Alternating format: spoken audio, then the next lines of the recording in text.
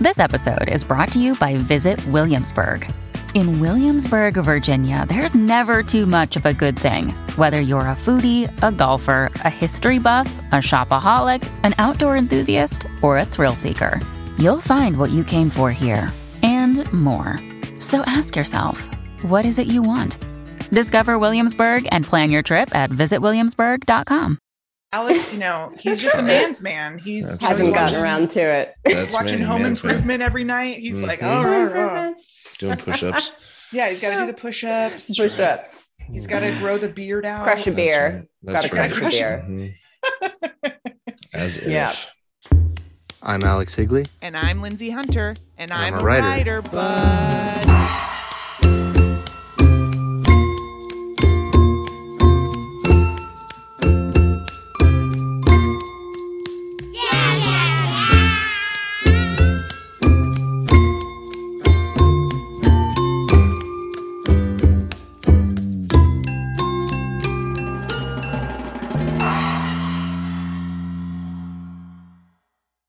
Welcome to I'm a Writer, But. Today we have Rachel Signer. Rachel is a writer originally from the US, now based in South Australia. She is the author of the memoir You Had Me at Pet Nat and publisher and founder of Pipette magazine. As well, Rachel is the maker of a very small amount of natural wine under the label Persephone Wines. Welcome, Rachel. Welcome. Thanks so much, Lindsay and Alex. It's great to be here. I'm so excited to talk to you all about natural wine and writing and your jet-setting life, and just ready to dig in with you. But first, I want to hear you read. Okay. Well, it's not a jet-setting life anymore. I know. For some reasons that are fairly obvious. I know. We will get into which that. I'm sure we'll talk about. But I did once, move around the world quite a bit. And a lot of my book is based in Paris, where I had this kind of intense obsession with living there and being there and the people there and the lifestyle and the literary history. But in many ways, my experience of moving there was incongruous with what I thought. So I'll just read a very short bit from my time early-ish in the book when I had just moved to Paris with 2 suitcases and like $2,000 in my bank account. Just before 8 a.m., I awoke to the sunlight beaming into my room with fresh beads of sweat forming on my brow. Already my forehead was pulsing. I was totally naked on top of the sheets. Down on the floor, there was a pile consisting of the previous night's clothing and my purse. I reached for my wallet to find receipts from the night before. I wanted to know how much I'd spent. Upon seeing the amount, a rush of anxiety flooded me. Just as the hangover came in full force, I remembered that this musical scholar and I had shared a brief makeout session there on the terrace of Eau des Amis. With all of that wine, I wasn't surprised it happened. I was only glad it didn't progress beyond lip action. Then I saw a new message from Wildman, a selfie he took in his vineyard. He was wearing a beanie and an enormous grin, waving pruning shears at the camera. The accompanying message said, "It's a beautiful winter day here, my love." He was adorable, farming diligently in the fresh air, while I was drinking myself into a stupor to supposedly start a new life. More sleep, water, coffee, ibuprofen. Those were my options to get me through the day, and the impending heat wave, already in evidence so early in the morning, was not helping. Thank you so much. I really loved there was so much about this book that I couldn't wait to talk to you about, because the love story between you and Wildman, should I call him Wildman or should I call him Anton? I don't know. I think Wildman, because, they say even in nonfiction that you create characters, even though they're supposedly based on real people. Right. So the character's name is Wildman, even though he's obviously Anton. I think most people know that. Yeah. I really loved just these competing impulses inside you. And I know it's weird to talk about that because this is your life. And this really was happening. And it was really difficult to sort of parse your feelings and come to your ultimate, choice that you made, spoiler, of being with Wildman. And I absolutely loved how honest you were about that, about falling in love with him, but also being in love with Paris and being in love with, your independence and the city. And, because Wildman lives in a rural part of Australia. And I just kind of wanted to hear you talk about what it was like,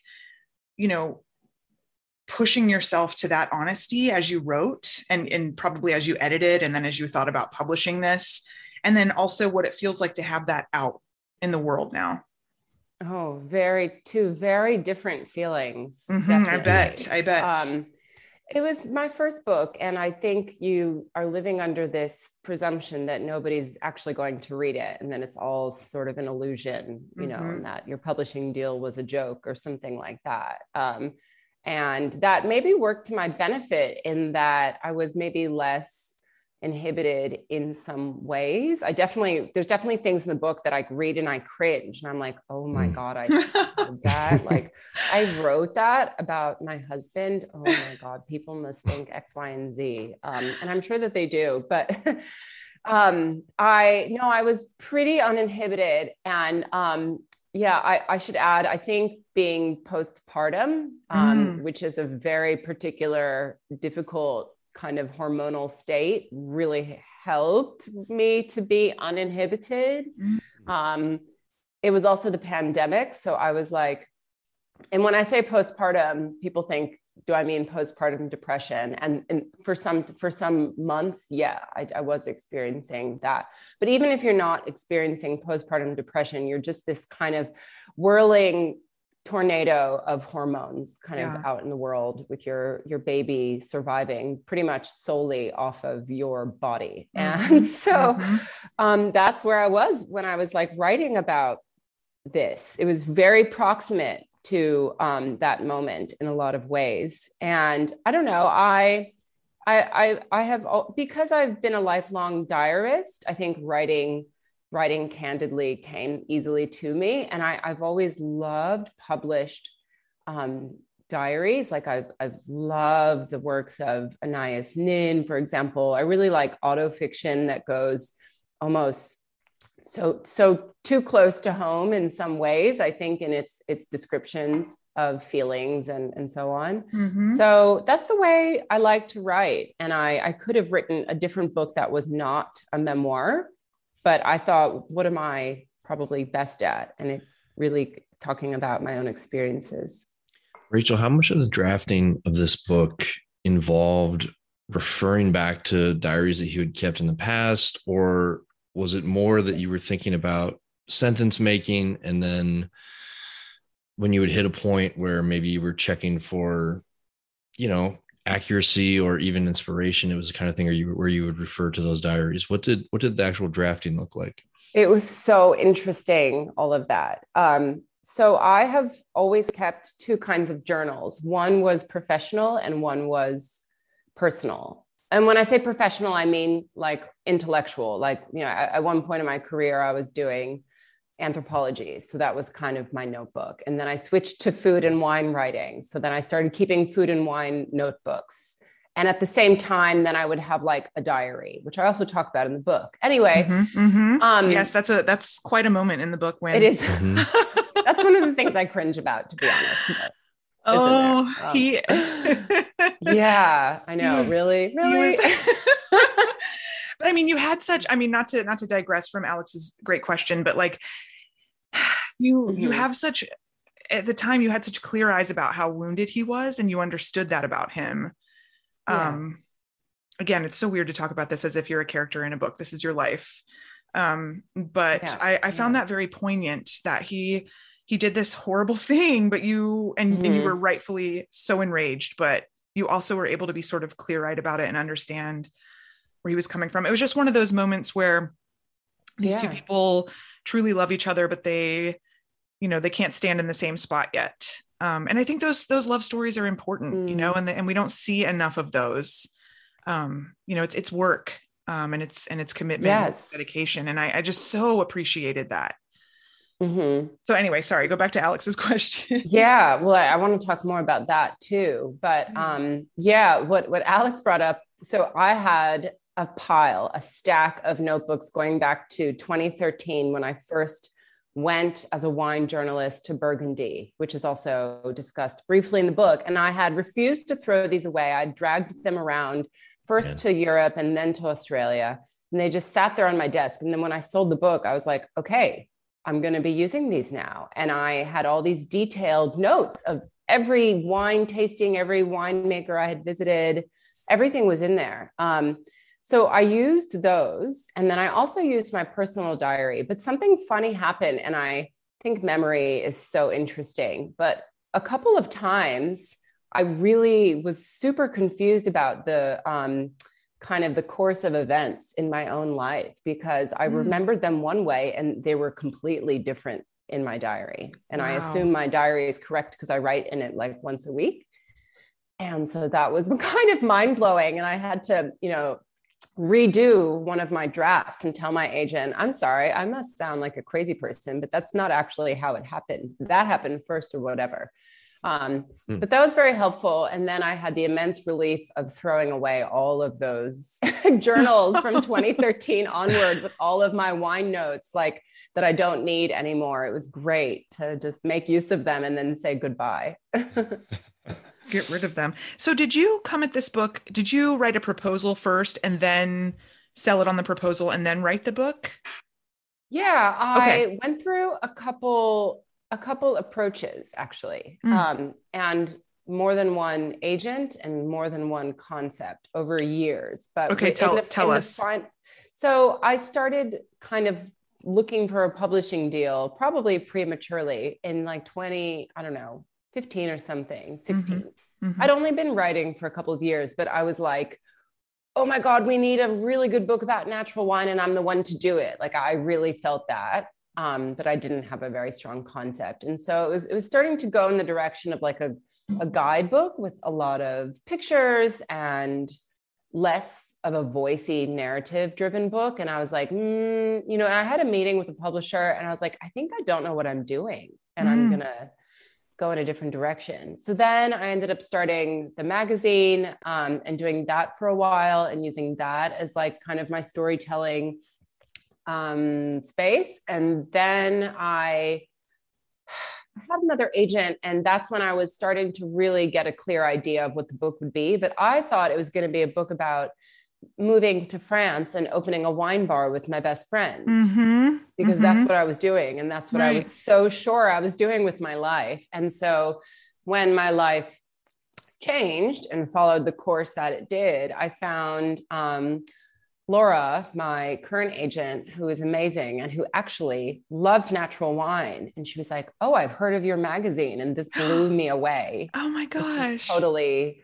Yeah. Like I was like, you're the one. And she really got what I was trying to do. And then we sort of figured out, we were like, how are we going to sell this book? And she was like, you pretty much need to write at least half of it. So at that point, I think I had 50 pages. And she was like, no, you need more. And so I wrote more. And then we did a massive chapter outline and lots of description of, all the things that go into a proposal, the comparative lit, all of that. So it was like a huge proposal and then half the book. So that's what it took. Wow. I was so struck as I read, I was in heaven reading all the descriptions of flavors and geography and, it's wine, and natural wine seems to lend itself really well to like literary pursuits. And the way that you describe the natural wine world, which I was so unaware of, I had no clue. I would have thought, oh, do you mean organic? Organic wine, I get it.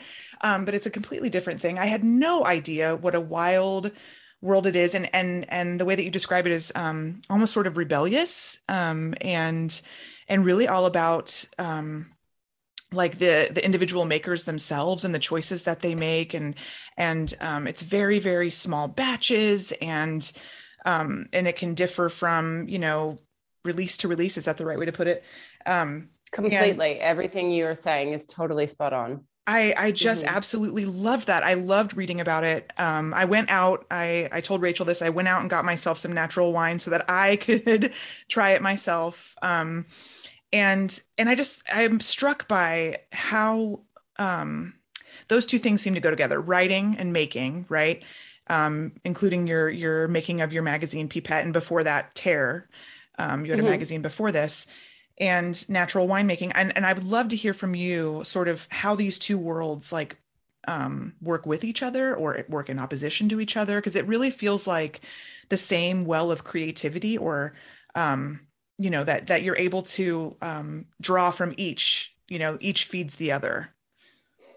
Yeah, making wine and writing about wine, or just making and writing in general. And absolutely. And at the same time, I don't know if other people feel this way.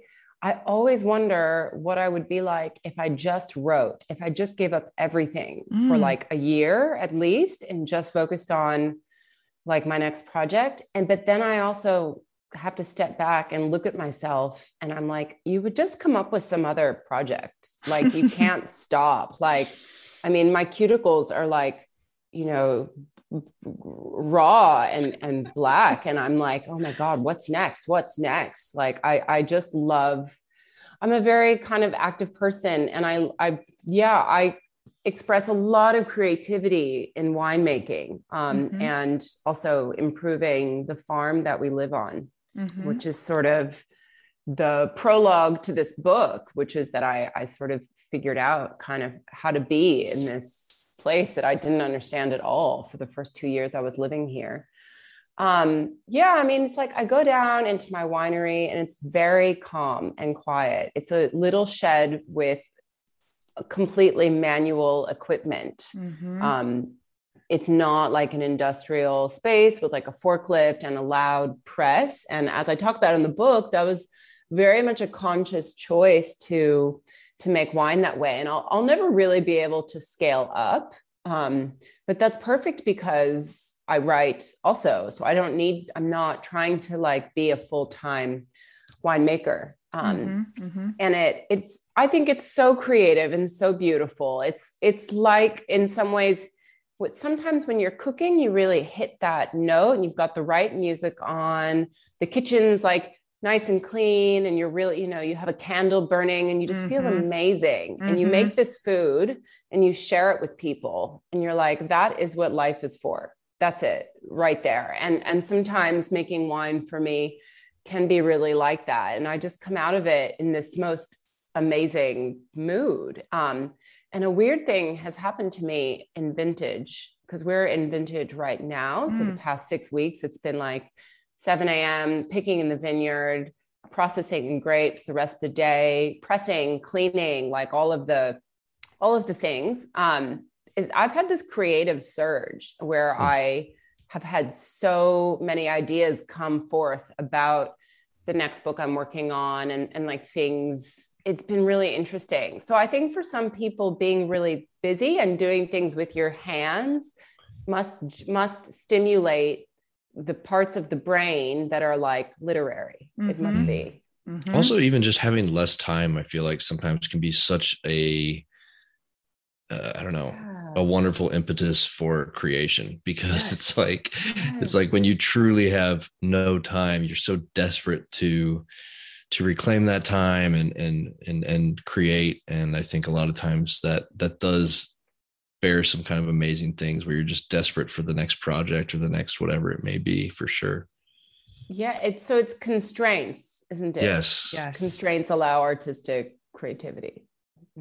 Oh man, I mean, I feel like Alex and I say that every episode. It's true. Yeah. I feel like anytime someone's like, Lindsay, do you want to teach a workshop? I'm like, yes. How about one on constraints? That would be amazing. How about like word count? How about that? Word count. Yeah, we love some word count. It reminds me, at my old job, it was a women-owned business, and I remember asking for some time off of work, unpaid time off, so that I could go write what ended up being my last novel, Eat Only When You're Hungry. And I asked my boss, and she just kind of looked at me and she was like, you know what? Yeah, because you know what? As a woman, you can have it. You can't have it all. Or no, she said, you can have it all, but you can't have it all at once. She's so right. She's so right. Yeah, she owned Oh. the business and she had 4 kids, and so she knew what the hell she was talking about. That's and it. and I think about that all the time. It's what you're saying. It's that moment where everything feels right. Like, okay, I've reached this point. My home is clean. It smells good. I have served a nutritious meal. Everyone's chill. Like nobody's anxious. My kid's not screaming. I'm going to the office. Yes, I have done it. I have done it. And then the next day you're like, oh, I suck again. You know, it's like you can have it all, but not all at once. All over again. Yes. Yeah. So I've just applied for a couple writing residencies. I've never been in a writing residency, but I'm hoping to do that in the next year because I don't know what it's like to not be distracted. They're in Australia. Okay. They're in Australia. Okay. Yeah. Okay. No, I don't know. I don't remember what that's like either. Oh, to have some quiet. I would love to hear about travel, because travel, and I know that this is very different now, but travel seemed essential to your creative life. And it seems like Wildman has to do a lot of traveling for the winery. Is that still part of your life? Are you still having to go to Europe, and go around and do these things now that you have a child, now that, that you guys are in the same place? I know. I just shattered every aspect of my identity all at once by having a kid in Australia at the start of a pandemic. That was really interesting.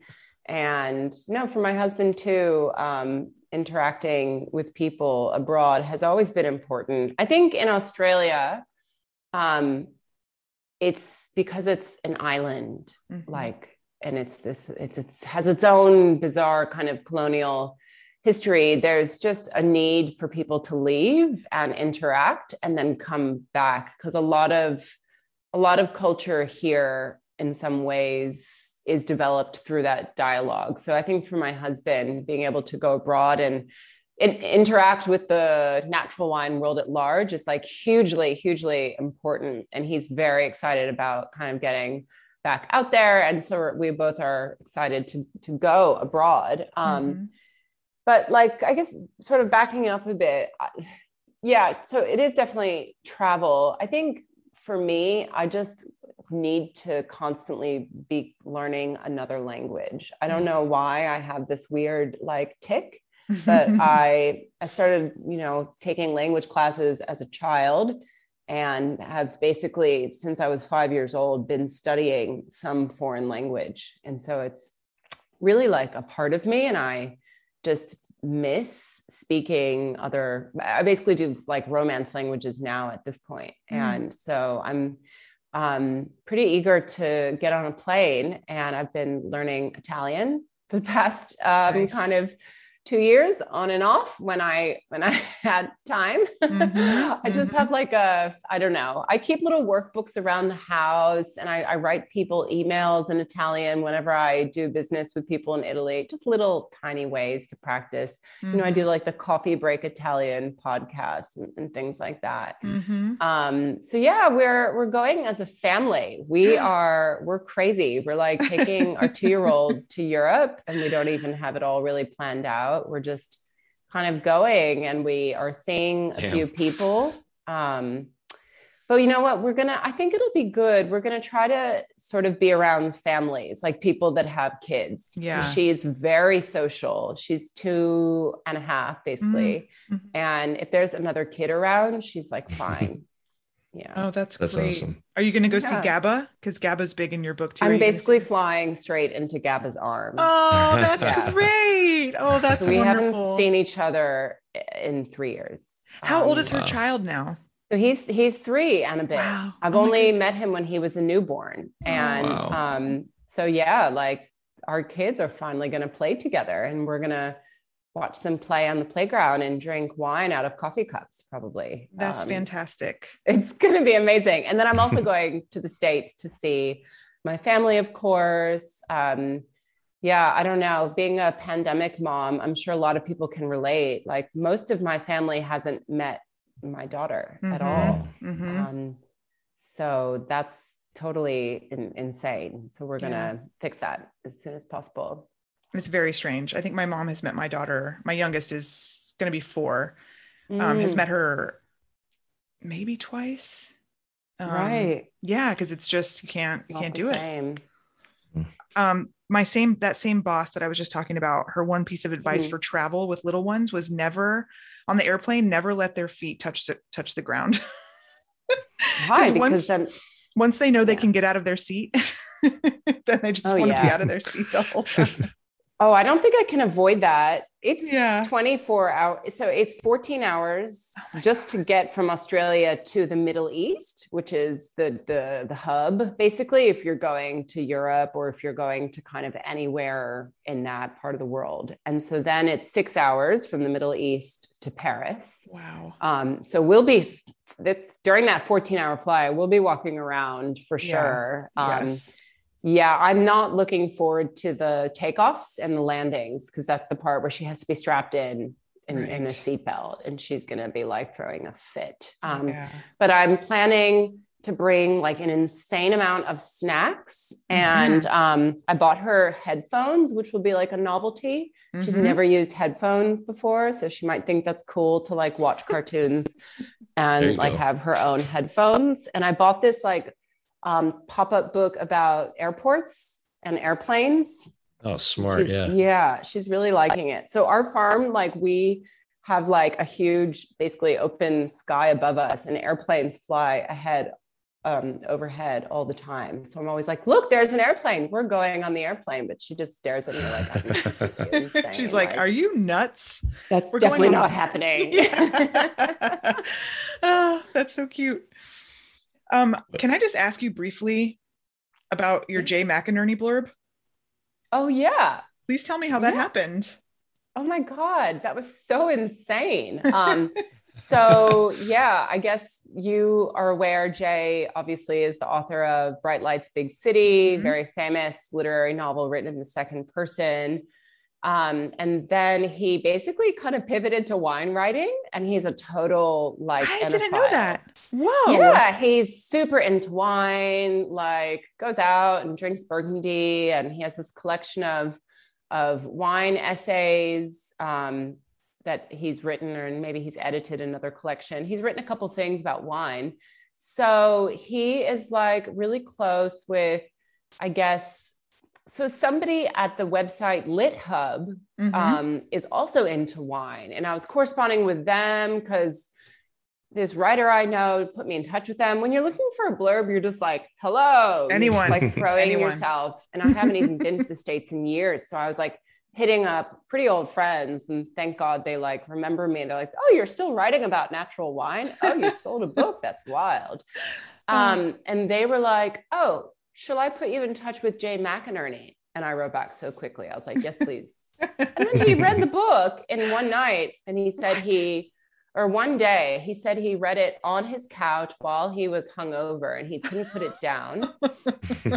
He loved it. He read it on like a tablet or something. And then he just fired off that blurb. And I thought it was perfect. And at first we cut the first part where it says, so he says, I lean more toward champagne than pet nat, but Rachel Signer's addictive memoir drew me deep into the world of natural wine, et cetera, et cetera. And then he says that my personal journey is really what makes it a compelling book. So at first I was like, should we cut the part where he says he prefers champagne? And then I was like, no, we can't do that to Jay. We can't. Like, I absolutely love the impulse to edit Jay McInerney's blurb. Like, this is, oh God. This is too much. Okay. Simmer down over there, Jay. I think some part of him might have enjoyed that.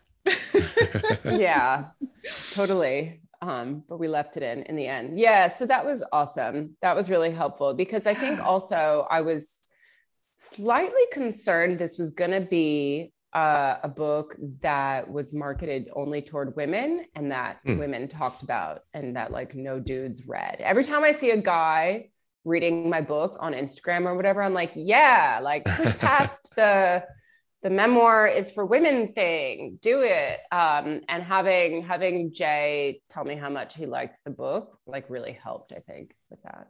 Isn't that crazy? That is crazy. We put a lipstick on the cover of my second book.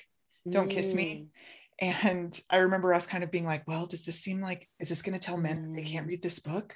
Like, are they going to look at it and be like, no, we can't read this book. It has lipstick on the cover. That's the reason I still haven't read it. Lindsay, did I tell you that? Oh my God. Oh, I just brutal. refuse. I see that lipstick and I'm like, no fucking way. I'm not reading that book. What if you were seen in public know. reading a book with lipstick I on know. it? It's like, what could happen? I Holy don't know. shit. It's so interesting, like marketing and what people choose to read. But you know, if women read women and men read men, I don't know. Like maybe we're just looking for someone to kind of validate a lot of our inner thoughts when we pick up a book in some ways. I don't know. I mean, because I would say there's a lot of universal truths in anything, in any genre, and anyone can gain something from them. But sometimes we're looking for someone to really speak directly to us. Yeah. I don't know. Yeah. Or we're maybe sick we'll of push something past else. that as an industry in the future. And especially I think with like more non-binary authors kind of gaining recognition. Like I think Detransition Baby was such a game changer. And I'm really excited for whatever Tori Peters comes out with next, and like more authors that she would highlight. So yeah, maybe that's all changing in the future. I think it's changed significantly. And I have to say, after all that hand wringing, so many men talk to me about how much they love Don't Kiss Me. Oh, cool. So it didn't stop any of that. But I think for sure, yeah, Alex, you know, he's just a man's man. He's hasn't gotten around to it. That's watching Home Improvement every night. He's like, doing push-ups. Yeah, he's got to do the push-ups. He's got to grow the beard out. Crush a beer. That's Got to crush a beer. As if. Yeah. So you mentioned briefly a little bit earlier that Pipette just closed your magazine. How many issues was it? So I published 10 issues. They kind of came out every 4 months. It was amazing. And some of it I did during the pandemic, and some of it I did with a baby. And yeah, basically from like issue 6 onward, I was very close to letting it go. And then people really encouraged me to keep publishing. But when I decided to keep going, I said, I am gonna have to cut this off at some point. And so I said, issue 10 will be the last, like in advance, in a year in advance. And so Pipette was awesome. I worked with writers, artists, and photographers all over the world. It's every issue was 96 pages. And every issue was just like packed with things you'd want to read to learn about natural wine, or if you're into natural wine, like I've run into winemakers buying a copy, and I know people who just got into natural wine who ordered the entire set. So I think it's really it's been for everyone, because we always tried to keep the language extremely accessible and also really human-centered. So about like the people more than the wine making as much as possible.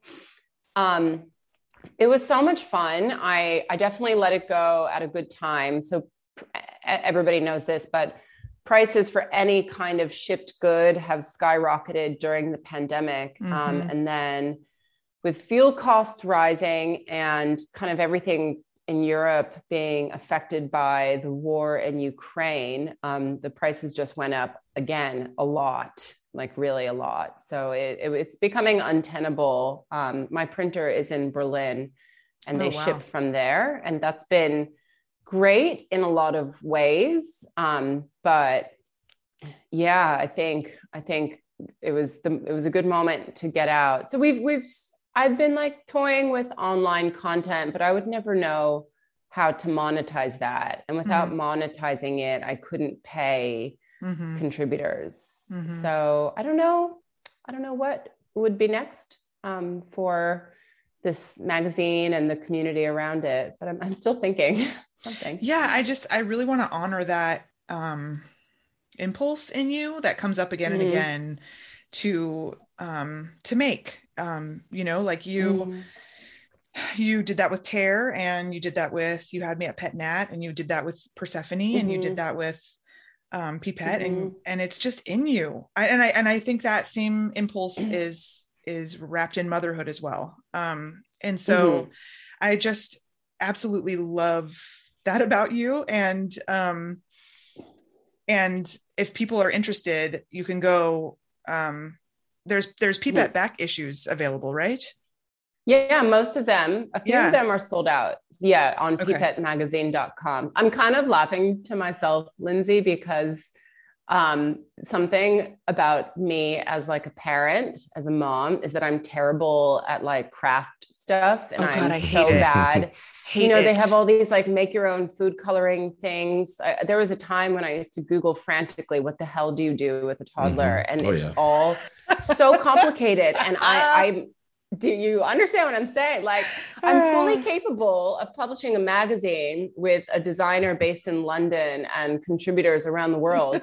But do I know how to like make a dollhouse? Absolutely not. No. Okay. It's totally different. It is totally different when you're doing something like that, to like entertain your toddler or distract them for 20 minutes so you can like be in the bathroom alone.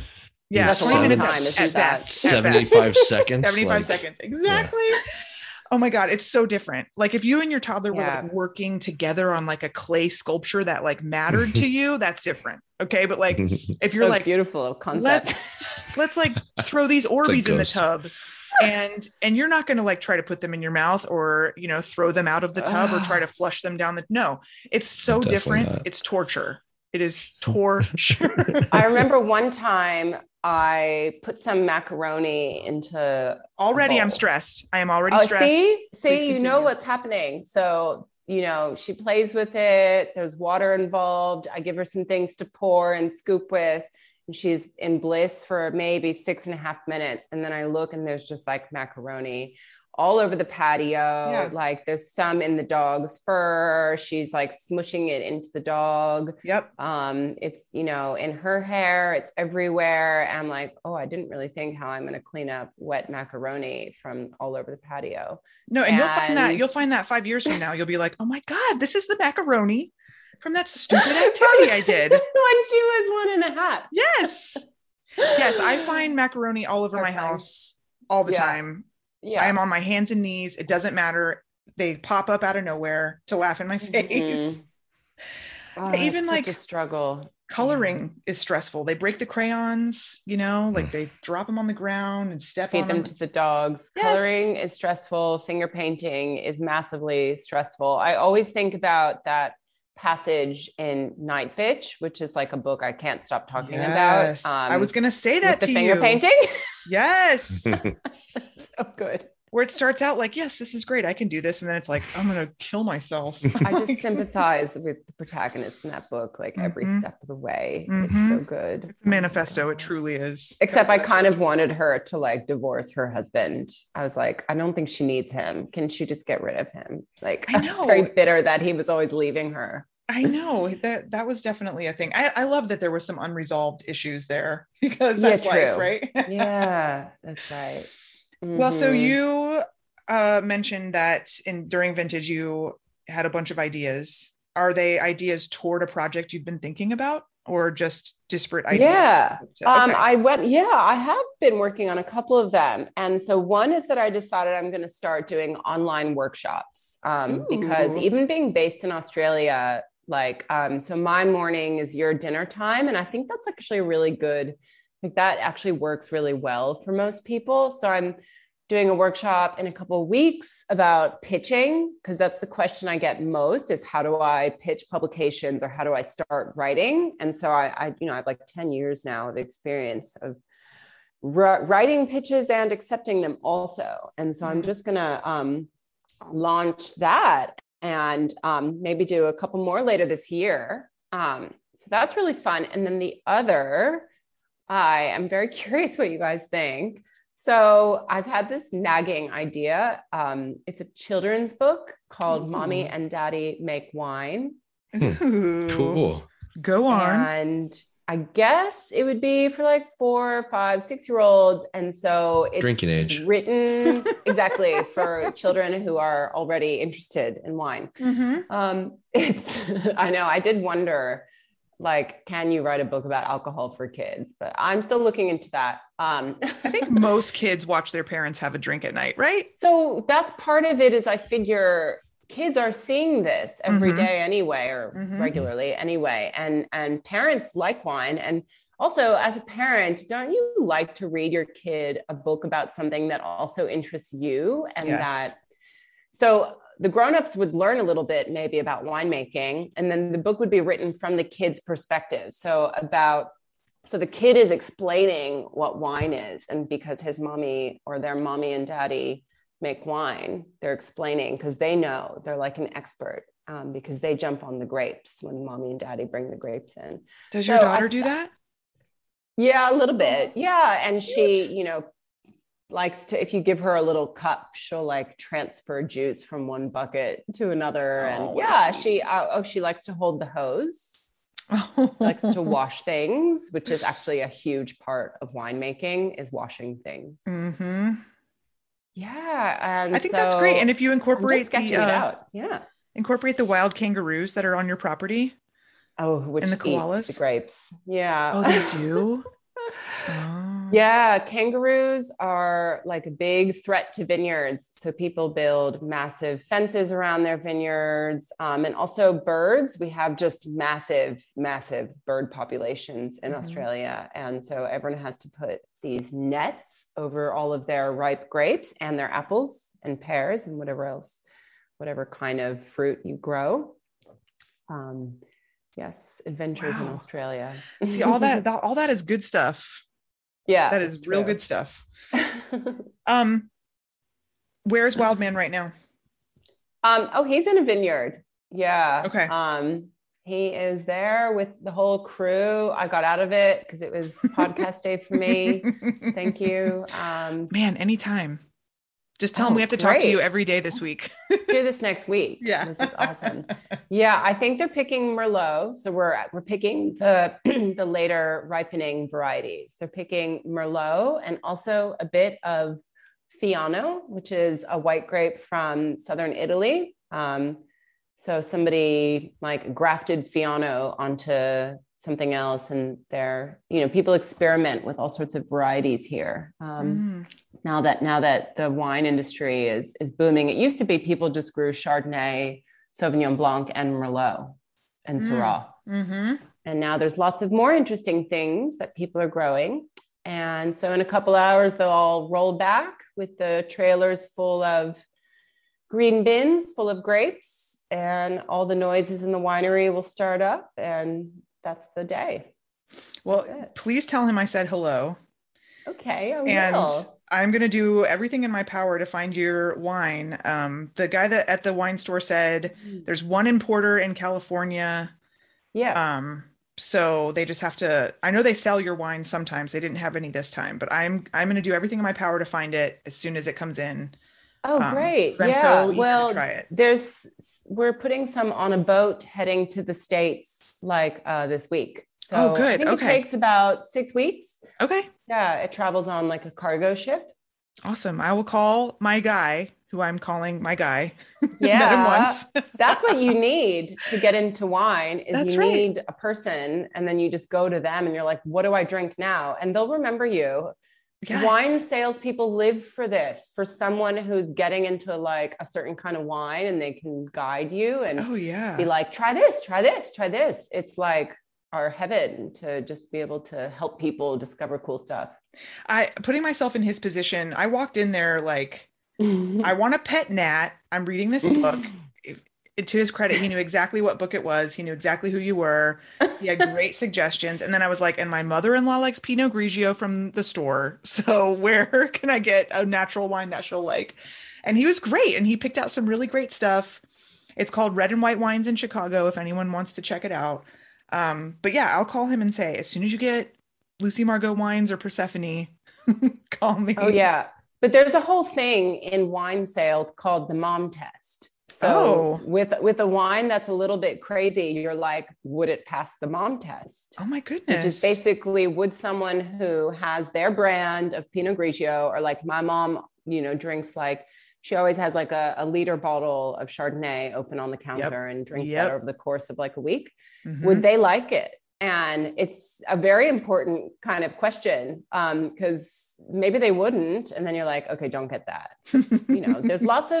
There's a misconception about natural wine that it's all super crazy and wild. And some styles and some varieties are much more stable than others, and they will taste completely classic. And you're like, this must have something, this must have preservatives added. There's no way this is just grapes. It would taste crazy if it was just grapes, but some styles do really taste very like stable and classic.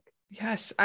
The one that I got for her, I think you used this word in your book. It felt structural, which I really appreciated. I really don't like sweet wines. I really don't like anything that feels like, I don't know, like I'm being manipulated or, I don't know, babied. Oh, wow. You might be a natural wine drinker. Maybe I am.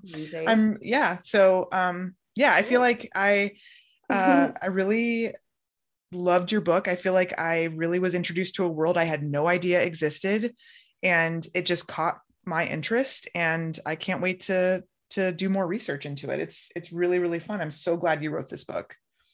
Oh, that's so awesome to hear. I'm really just glad that it's like getting you into natural wine. You found your place to go. You found your guy. Good. Yeah. And like I said, it is really literary, because like we're always as writers trying to figure out how to describe something, right? Like without being cliche or vague, like we want to really get you. And you do that in your book, and, like holding it on your tongue, holding the wine on your tongue and really thinking about how you would describe this is just, it's awesome. It's a great little exercise. If people want to take your workshop, where do they go? So it's pretty soon, and I think it would be probably sold out by that point, to be quite honest. So I have 6 people signed up, and I feel like I would cap it at 7 or 8, but I'll announce future ones as well. And so there's a sign-up form on the pipettemagazine.com website for the workshop. And I will be offering another one probably in like July. And I'd also love to hear from people if there's a specific kind of online writing workshop they might be into. So I'm usually able to respond to messages on Instagram. So I'm just at Rach Sig, and then the magazine is at Pipette Magazine. And they both kind of get to me. And I also heard about this organization called The Loft that I might be doing some workshops with. So, that's great. We'll see where it all goes. Excellent. Well, that's awesome. Thank you so much for coming on. Thank you for writing this book. Thank you for being so open with us. And the book is You Had Me at Pet Nat. It is a joy to read. It's completely honest and raw. And it's got a lot of great wine writing. It's got it all.